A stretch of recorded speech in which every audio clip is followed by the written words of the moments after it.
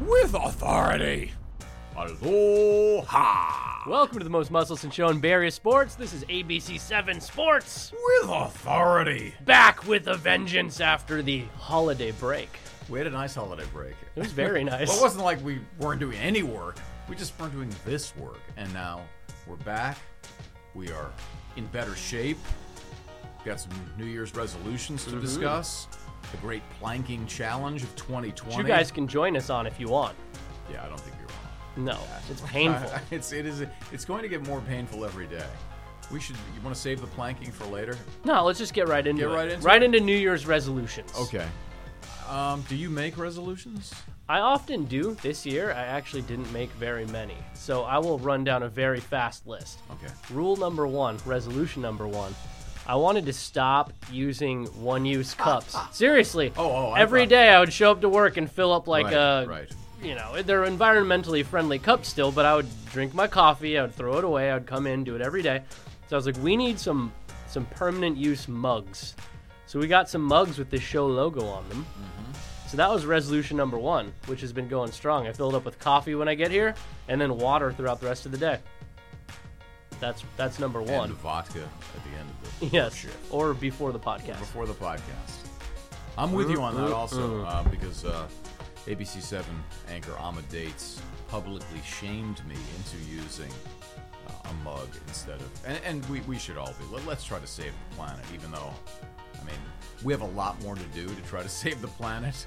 I don't think just the two of us are going to get it done, but if everybody buys in, then we can at least make some progress. Get the plastic out of the ocean. Every little bit helps. Yes. And then the other 2 resolutions we have, one, being more active. So after the 6 o'clock news, we now power up Coit Tower and then back down.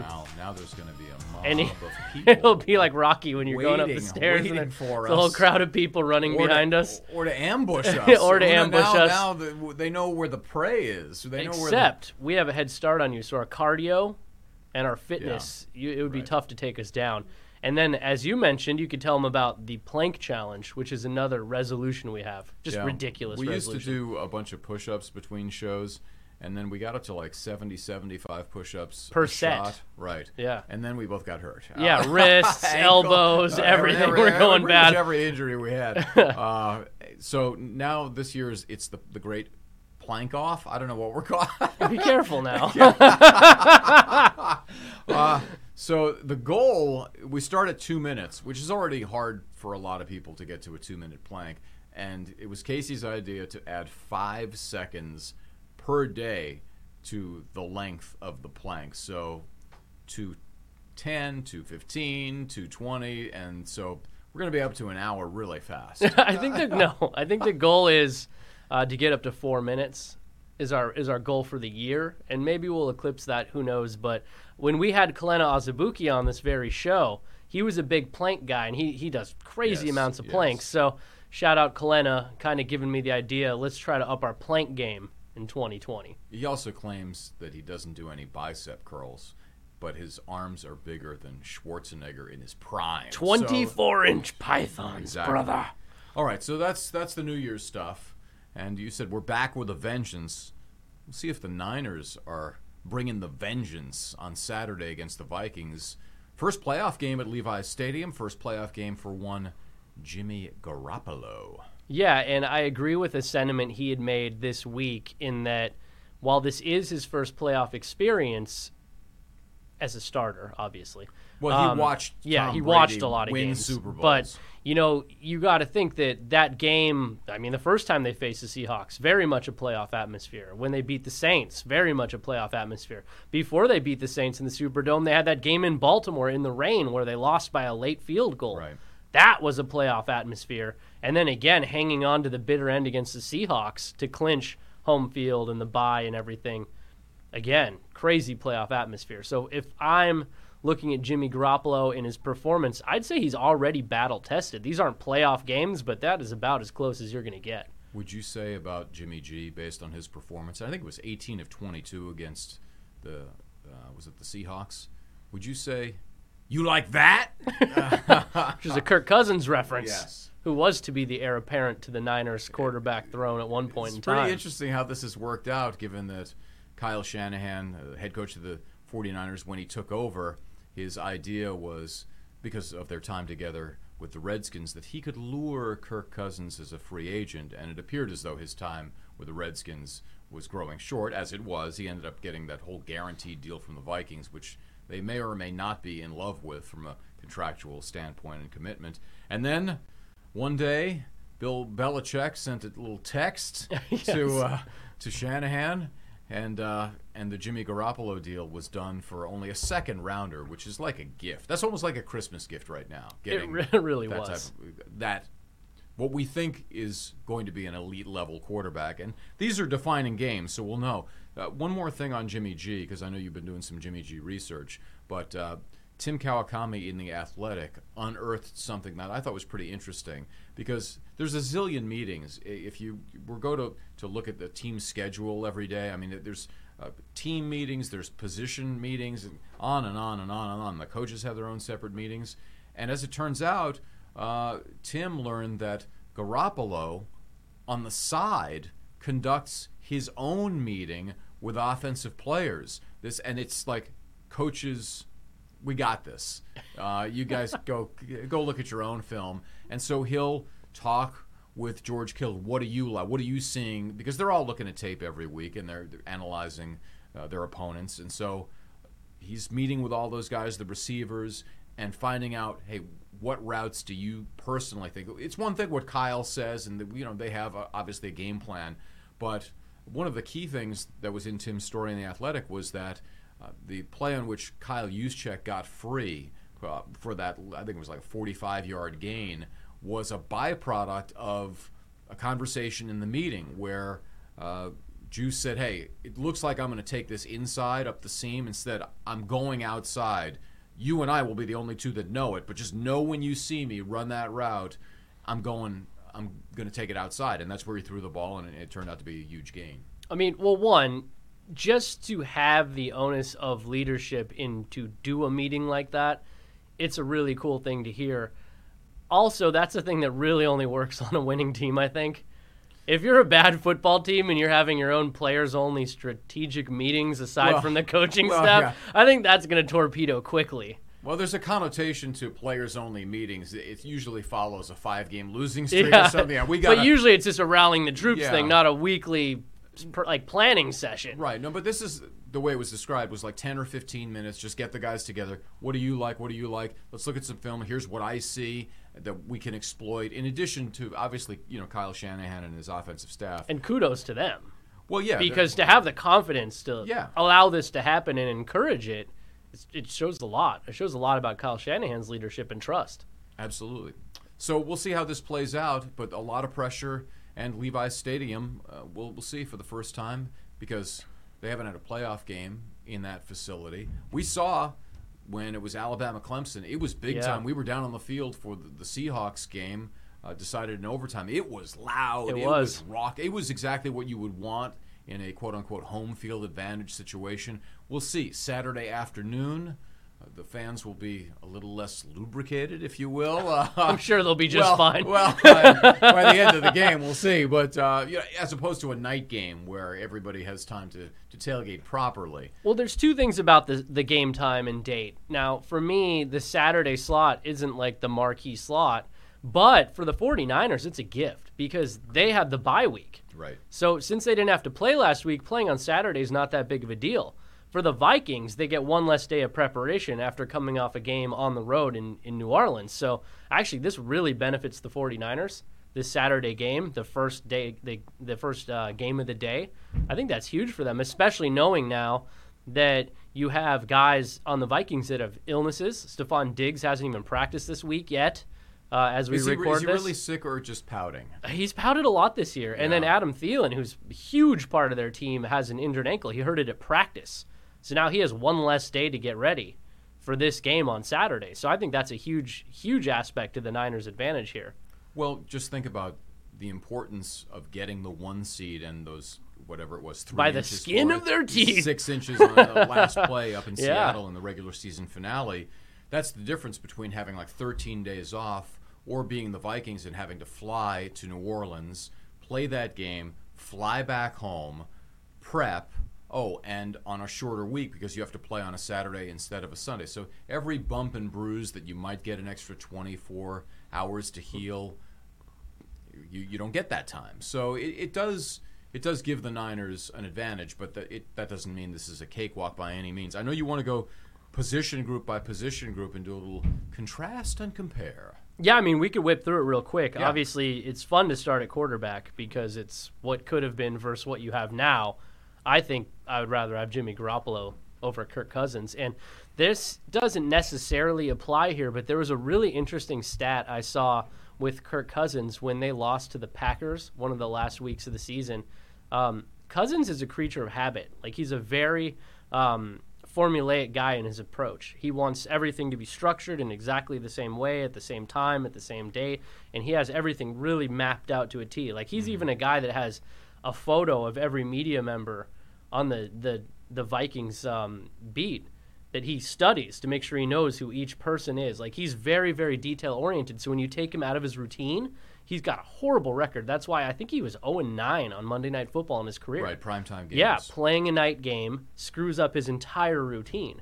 So I don't know what playing on a Saturday morning is going to do to his routine, but he's very, very routine-based. It gets him all out of whack when anything is not normal. All right, interesting. So that could be an interesting thing to look at on a week in which they're playing less a day and playing on a Saturday morning cross-country. Well, Saturday morning, you mean body clock time for the Vikings because it's a 1:35 kickoff here? Yeah. Interesting. So that could be something. I mean, but that's just one weird little aspect of Cousins that I think is worth monitoring.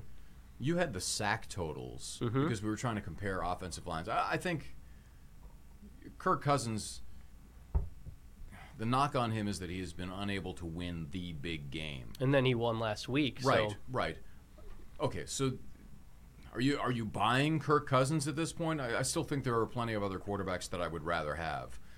When I look at him, I think he's okay, but he needs a lot of other people around him to be successful, as most quarterbacks do. I mean, look at Tom Brady. You could argue the greatest of all time. Patriots had no weapons at wide receiver. They never got another tight end after Gronk, and they're out after one playoff game.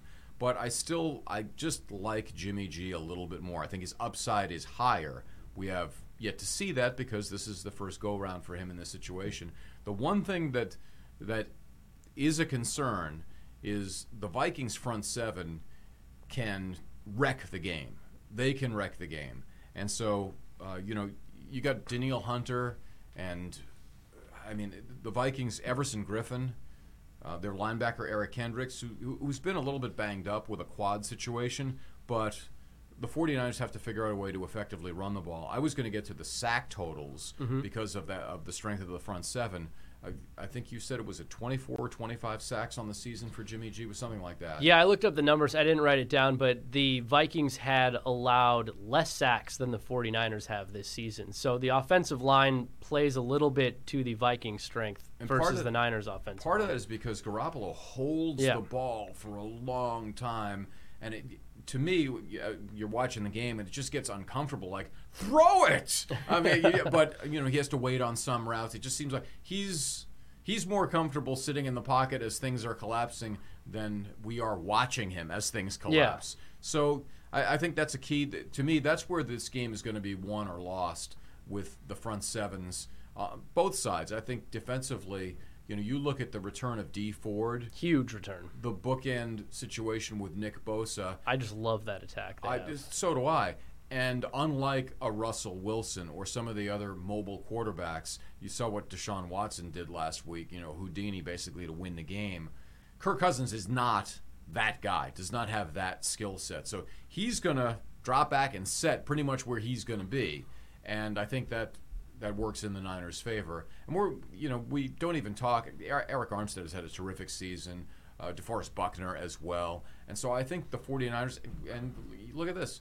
You got Quan Alexander with an injury that's supposed to take 3 to 6 months to heal. 3 on the short side. J.J. Watt has come back from the same thing, torn pectoral muscle. And he's back a little over 2 months, it seems. He's really pushing it. So we'll see just how effective he can be for the 49ers. But everybody's saying, what did they describe today? Legendary returns is how they put it, yeah. Because that was what Fred Warner said, legendary. Because when you get D Ford back, you get Quan Alexander back, you got Tart, you got all these guys now that's like an insurgence of help defensively that, really when we saw the Niners decimate Aaron Rodgers and the Packers, after that, they've been giving up a lot of points. Yeah. So I want to see them round back into form and be the dominant defensive team. Now, going back to Jimmy G to round out the quarterback conversation, this stat actually came from Chris Biederman, one of my good buddies. He's on the Niners beat, Sacramento Bee, shout out. So 49ers, Jimmy Garoppolo, 7 games before the Emmanuel Sanders trade, 90.8 passer rating, 7.87 yards per attempt, 7 touchdown passes. 10 games after Sanders, 108.1 rating, 8.62 yards per attempt, 20 touchdown passes. So having that additional target in Sanders has really helped him. Well, he's your number one receiver, and he was from the second he walked in the door. I also think the emergence of Deebo Samuel, yes, rookie, who in the early stages was hardly involved in the game plan, and now the 49ers are doing everything they can to get him the ball. I mean, he can be a special player once he's got the ball in his hands, whether it's on a reverse, however they want to hand it to him. I think they lined him up in the backfield a few times as well. So I think the two of them together give the Niners weapons that they really didn't have early in the season. Remember, I mean, it wasn't that long ago we were wondering, well, Marquise Goodwin, what is he going to bring to the table? Yeah. Dante Pettis. These guys are not even in the equation anymore. Yeah, and I mean, we're kind of dovetailing into receivers, so we can just jump right into that. But, I mean, you can look at the Niners and go, what is your priority? You want to take away Kittle. I mean, you want to take away the run game. You want to take away Sanders. And then here's Deebo Samuel jumping out at you. So I think that helps them. But, I mean, if I had to pick, I'm taking Thielen and I'm taking Diggs over the Sanders-Samuel combination any day. Now, the injury factor here with the Diggs illness and the Thielen new ankle injury, that might even that up a bit. This was, to me, the biggest strength the Vikings had over the Niners. Yeah, I mean, Kittle is obviously better than Kyle Rudolph. Yeah, but that'd be a different category. That's our tight end talk. I'm just looking at receivers in general, and I think when healthy, Diggs and Thielen, they're just more proven commodities. But still, I think the 49ers pass rush has the ability to negate those big plays down the field. And absolutely. So, to me, that's where the game is going to be won or lost. Niners pass rush, can the Vikings deal with that? And conversely, can the 49ers offensive line, which is as healthy as it's going to be at this point, can they hold up against the Vikings and what they're going to bring? So to me, that's the game right there. Yeah, and I would have to take the Niners side of things because if you look at what they've done to pocket passers this year, I mean, aside from Drew Brees, who gets the ball out crazy fast, they've pretty much eaten him alive. I mean, again, just going back to that game where they just decimated Aaron Rodgers, who's one of the best to ever play the game, you have to like their chances against Kirk Cousins, especially with the influx of new defensive players coming in. Now, this could be actually a very interesting conversation at running back because going into the year, give me Dalvin Cook all day. Every day. Dalvin Cook is legit. I mean, he's a very good running back. The Vikings are going to want their offense to run through Dalvin Cook in this game and every game pretty much when he's healthy. Now, recently he was hurt. He missed several games. He's obviously back now. But if you compare him to what Mostert's doing, it's actually a far more interesting conversation than you would have anticipated, especially coming into this year. Well, part of the reason is because Dalvin Cook is their featured back for Minnesota. The 49ers have running back by committee, and we thought for a while Tevin Coleman was going to be the guy. Yeah, he came out strongest at the beginning. Or Matt Breida was going to be the guy, and he didn't get any time. I mean, he was supposed to be the guy. He's been hurt. He's had a variety of injuries, and now Mostert has kind of come out of nowhere and just emerged as the most dangerous threat out of the backfield. So, 49ers have more of a three-headed monster. I still would probably give the edge to Dalvin Cook just because he's a pain to try to tackle, and he's just one of those guys who's dangerous. And it's the way the NFL is going. I mean, we saw it a couple years ago with Todd Gurley, and most teams just don't do that anymore because you see what Todd Gurley. You can't survive long as a running back in the NFL, and so teams end up going with 3 or 4 players in the backfield. It's not necessarily always ideal, and it's certainly a departure from what traditional NFL football was all about, where I got my guy. Yeah, you're bell cow. Right, exactly. 3 yards in a cloud of dust. Yeah. But I still would give the edge to Dalvin Cook there. Check this out, though. I'm going to go with Mostert, and here's why. Okay. So Mostert has registered at least one rushing touchdown in each of the final 6 games of the 2019 season, which is legit. He's the third player in franchise history, first since 95, to score at least one rushing touchdown in 6 or more consecutive games. The 49ers, offensively, I believe they've rushed for more touchdowns than any team in the NFL. And what he's been doing lately is spectacular. Then you add in what you can get out of the other guys, and I think that I like the 49ers running game more. Mostert's been absolutely fantastic. Like, if you just took the last few weeks, Mostert is in a landslide because Cook barely played at all. Right. But, I mean, just based on what he's been doing, he's been a force for them. And I actually really liked Mostert this season. You know, when I would watch him run, this is even early on before he was but a blip in the radar, he just looked so much more powerful. He looked like he had so much more burst every time he came out of the backfield.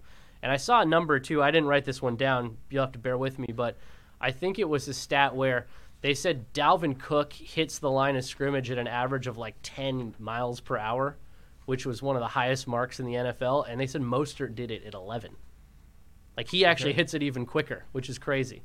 He runs hard. Yeah, I mean, that guy's got burst. No question. All right, so we might as well just skip tight end. Yeah, I know. George Kittle. Yeah. George the Animal Kittle? I'll take George. Stone Cold Kittle? George the Animal Kittle. Okay. Who has been on this very podcast. Yes. Fantastic individual. He the Joker. He's pancaking people out there. And laughing the whole time. And yeah, it's kind of weird. We haven't talked much about the secondary. I thought it was interesting that Keller Witherspoon told reporters that, yeah, I'm starting, even though he was benched not long ago. And that opposite corner outside, on the other side of Richard Sherman has been a consistent source of concern for the 49ers. It's good that they're going to get safety Jaquiski Tartt back. That helps. And so the defense, again, they're all healthy, but you know that if anybody's going to be targeted, it's not going to be to Richard Sherman's side. Although, it's not like the old Deion Sanders days where this guy's got half the field. Yeah. It's not quite like that. But if there is a perceived weak link, it's going to be that opposite side corner. And we'll see how Witherspoon holds up. And who's Sherman really going to be on? Because if you look at Diggs is obviously more of a deep threat, but Thielen's more of a slot guy, right? He'll be all over the place. So I could see them feeding him a lot, but I just don't know what they'll do in coverage. Yeah, and Minnesota, their secondary is kind of banged up.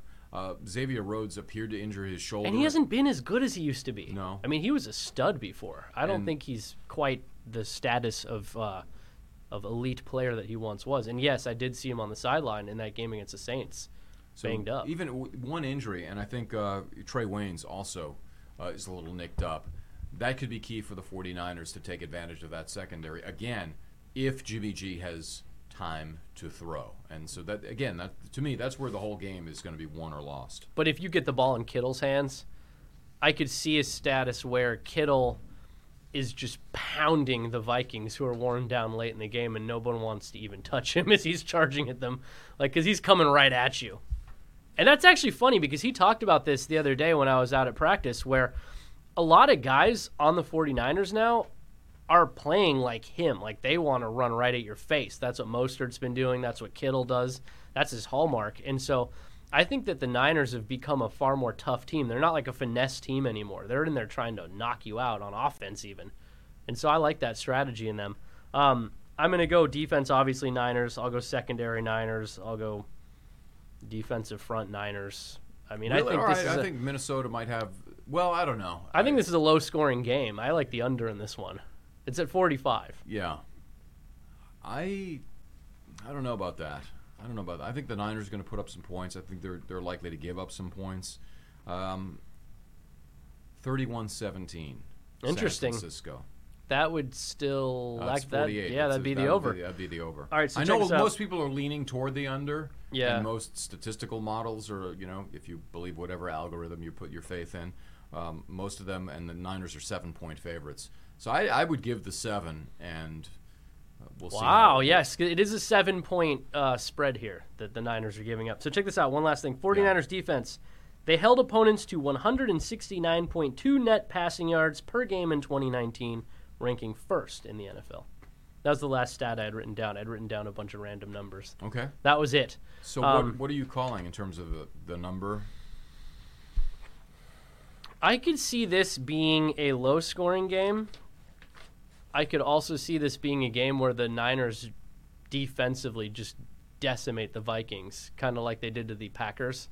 I just don't know how Kirk Cousins would stand up to the pass rush they're going to have. Although we've talked about this guy a lot, maybe not on the podcast, but DJ Jones being out. Yeah. That guy was fantastic. Yeah. He was huge. He could move. He was a force. So I don't know that they've really been the same since he's been out, but also at the same time, D Ford went out. So was it mostly Ford that we've been missing or DJ Jones? Obviously having both of them would be dynamic, but we'll see. We'll see if that return of D Ford is what really fixes them up. I wanted to talk about something pertaining to the 49ers. This is like a totally unseen, unheard. I haven't even really seen anyone really talk about this, but I was out at practice last week and it kind of just jumped off the page at me. So all the beat writers on the 49ers side, led by Matt Mayoko, just a fantastic beat writer for NBC Sports Bay Area, they present one player each year with the Gary Nivers Award.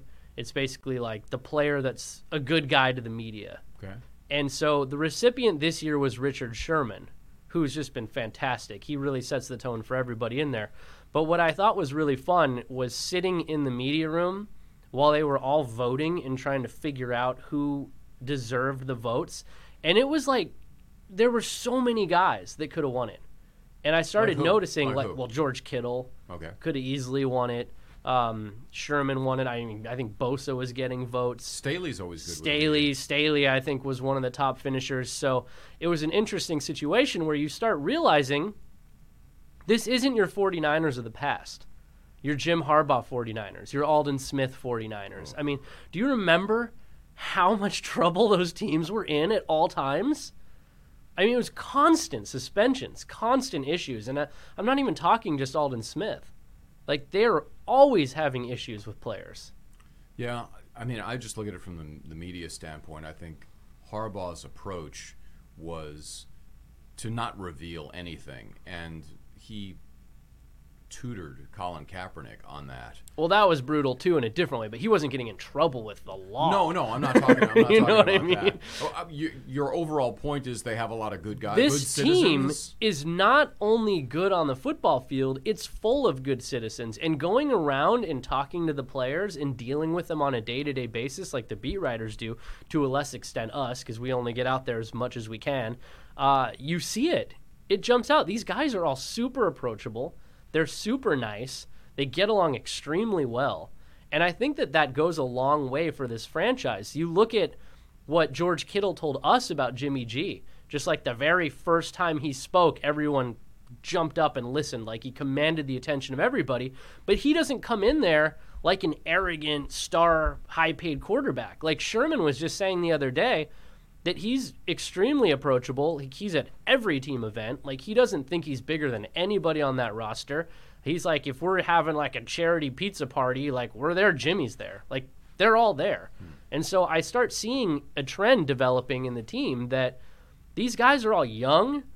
They're all super nice. They're all super easy to deal with. They're not getting in trouble. They're crazy committed to the game and the playbook. And I just think the Niners have something really good going right now. And this part of it, you don't really see or hear much of. Well, it's interesting. So is it your premise that having a bunch of good citizens leads to wins on the field as opposed to more That's criminals? not always the case. More criminals? That is definitely not always the case. That's my point. But when you have the winning on the field plus the positive locker room, the positive role models in there, and again, the winner of the Gary Nivers Award was Richard Sherman, and it starts with him. Right. He came in there, and he is the most professional guy you're ever going to see in a locker room, on a football field. The dude is his own agent. Right. He's incredibly smart. He's really incredibly well talented. For him, by the way. And so you see the tone that a guy like Sherman sets. Like, go in that locker room. We used to talk about this with the Warriors all the time, too. You can't be a malcontent and show up in the Warriors locker room with a Steph Curry in there and not be in line with his approach to the game. Like, the guys they have in there right now, the George Kittle's just a fantastic, fun, loving, great dude. The Jimmy G's, leader by example, approachable, friendly, like committed to every team function. Or Richard Sherman, who just comes in there, the most professional, sound, nice, quality human being. You have those kind of leaders on a team, and you're not going to stray far. Well, I think it was Steve Kerr. It might have been Bob Myers as well. I know this is something they agree upon. Not apples to apples, because a basketball team, you have 15 guys. NFL, you got a 53-man roster. But their rule with the Warriors is you can survive one knucklehead. Yeah, and yes. you can kind of assimilate him and get him out of the knucklehead mold. And I think, like when the Warriors took on JaVale McGee a few years ago. Or Swaggy P. I mean, these guys were perceived as knuckleheads around the league. And look at JaVale now with the Lakers. I mean, he's totally remade his image. Mm-hmm. But the concern was if you have two knuckleheads and they start hanging out together, yes. then it just infects the whole team. So you can only live with one. Now, I don't know what the numbers are on a 53-man roster, but it's got to be a larger tolerance you for have knuckleheads. More knuckleheads. This will sound terrible, but I think you do need a little bit of a thuggish mentality in the NFL. You need on the field. 53 milk drinkers doesn't win it for me. Well, George Kittle may be a milk drinker on the field, but he's going to rip your head off. Well, he's or insane. Off the field, but he'll rip your head off on the field. He's insane. I mean, he's definitely that. He's the Joker. Yeah, you need that slightly deranged element. So I think they have it on the field, but off the field, I see a team that gets along extremely well, hangs out together, and just is led by truly good leaders of men. And that's one of the hallmarks of the Warriors' success that you brought up. And it started from the top down with the Lacob ownership, with the Welts president, with Bob Myers, Steve Kerr, Steph Curry. I mean, these guys were all such quality human beings, and on the court they dominated. But I think that lends to a long-term success. And that's a trend that I was noticing with the 49ers when I was there. Well, that was a lengthy soliloquy, but I still haven't heard you give me a score. I said 31-17 Niners. That was about a 6-minute detour. You just call the game, will you? What's the number? Give me a 20. Give me like a 24-7. I could even 24-7. Oh, so you think the Vikings are going to do nothing? I think it's going to be. The Vikings get shut down. I think they have offensive weapons. I don't want to come in here and go, oh man, they're so lucky they got the Vikings instead of the Seahawks or Eagles. I think the Vikings are a good team. I think they're actually a lot similar to the Niners, the way they want to play the game. Yeah, I agree. I would agree with that. They have good weapons at receiver. They got a great running back. They have a good quarterback. They have a good defense. But I don't know, man. It's something about the pocket passers and the Niners pass rush. Unless you're Drew Brees getting it out in a millisecond or Russell Wilson or Lamar Jackson scrambling all over the place, you're toast. As Shaq would say, he's back there like barbecued chicken. Yeah, and I mean, if they shut him down early and then if they can't establish a running game and then go play action off of that, it's going to be very hard for the Vikings. And then you'll start seeing the Kirk Cousins, oh no, I can't win the big game, I'm out of my element, oh no, and then all right, so you're saying, what do you say, 24-7? Yeah, give me 24-7. Okay, so you're taking the under. I'm taking the under. Okay. I think the Niners win. I think it's a fairly comfortable win, but not a high-scoring game. All right. That's my prediction. That's fair. Will I be right? I'm often wrong. True. That's what I got. All right. Well, that'll do it. That's it. That's it for this week then. And next episode coming up, the great Harlem Globetrotters. The Globies. The Globies. Back in here. We won't kick their butts this time. In mini hoop. Yes. My Achilles is feeling better. It is. Yeah. We have dominated the Globetrotters year after year on our mini hoop. And I think that this year we'll cut them some slack. Let them off the hook. I don't know. I mean, we'll see. It's not fair. Them. It's not a fair. Yeah. It's like them challenging us to a dunking contest. It's just not fair. It's not going to work out well for us. I think we would lose really fast. Yeah, very quickly. Unless, maybe I was on your shoulders. I'll just take my H. I'll take my O. I'll take my R. Anyway. All right. So that's a wrap. Save the environment. Yes. Get yourself some mugs. We should be marketing these. Some With Authority mugs. With our likeness on there for those. Send me a tweet and I will help line you up with some With Authority mugs. We got to save the environment. That should be one of our giveaway items. We went a whole year promising Swag. We still have all the we swag. have. No, it's all in the We just office. have lawyers in Yeah. addition to the swag, and Yeah, that's the problem. No, but it's all set. We could push go on this at any point. So it's going to happen in 2020. I'm confident. Along with a 4-minute plank. You want this pod-used mug? It's like a game-worn jersey. Well, it's right about as elite as that. All right, how can they listen or watch? You can watch anytime on YouTube. If you're listening to us, you can also watch us and see these beautiful, beautiful mugs. They deserve a close-up. Yes, we are on iTunes, we are on Spotify, we are on SoundCloud, we are on Google Play, we are on abc7news.com/withauthority. We're everywhere you want us. With mugs. With mugs. And with that, we say aloha. With authority.